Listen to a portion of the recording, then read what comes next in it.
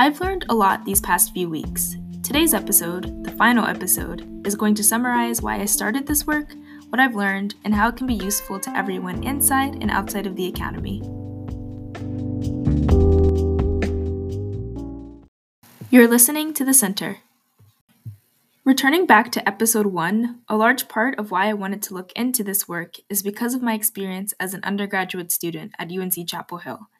During my time there, I felt unheard and unsafe, and I think had this work been available to me, I would have had the tools to advocate for myself and give voice to everything I was experiencing. So yeah, I've learned a lot, but I'm going to summarize my takeaways in 3 points. So 1, I now know what the Black Student Success Model is and why that matters to me.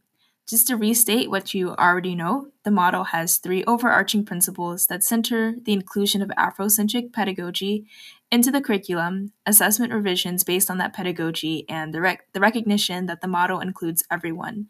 This matters to me personally because, as I mentioned earlier, I finally have a solid theory to reference when wanting to enact change in institutions around me. The second point I want to take away is the fact that racism is alive within universities across America. Of course, we knew this beforehand, but from my experience, some people are kind of afraid to call what happens racism, so I'm glad that the scholars I've researched aren't afraid to do that. It's important to call it what it is. The third and final point I want to take away is that the model can apply to everyone involved in higher education. Thinking back to episodes 2 and 4, where I referenced Carter G. Woodson's work, The Miseducation of the Negro, which is referenced in context with Elaine Richardson's work, African American Literacies, the system is failing Black students, and as an extension, all students, because of its refusal to actively engage with critical thoughts beyond ones rooted in Eurocentricity.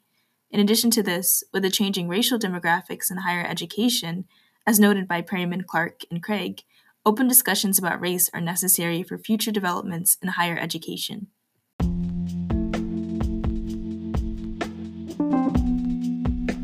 Overall, I've learned a lot, and I'm grateful to have completed this project because I now have the vocabulary to describe what happened to me as an undergraduate student, and I hope this podcast has helped you all learn a little bit more about race within writing program administration. I want to give a special thanks to Dr. Chris Anson for showing me this work, and thank you all for listening to The Center.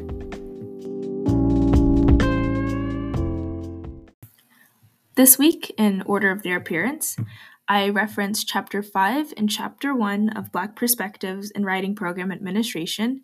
Both are written by Stacey M. Perryman Clark and Colin L. Craig.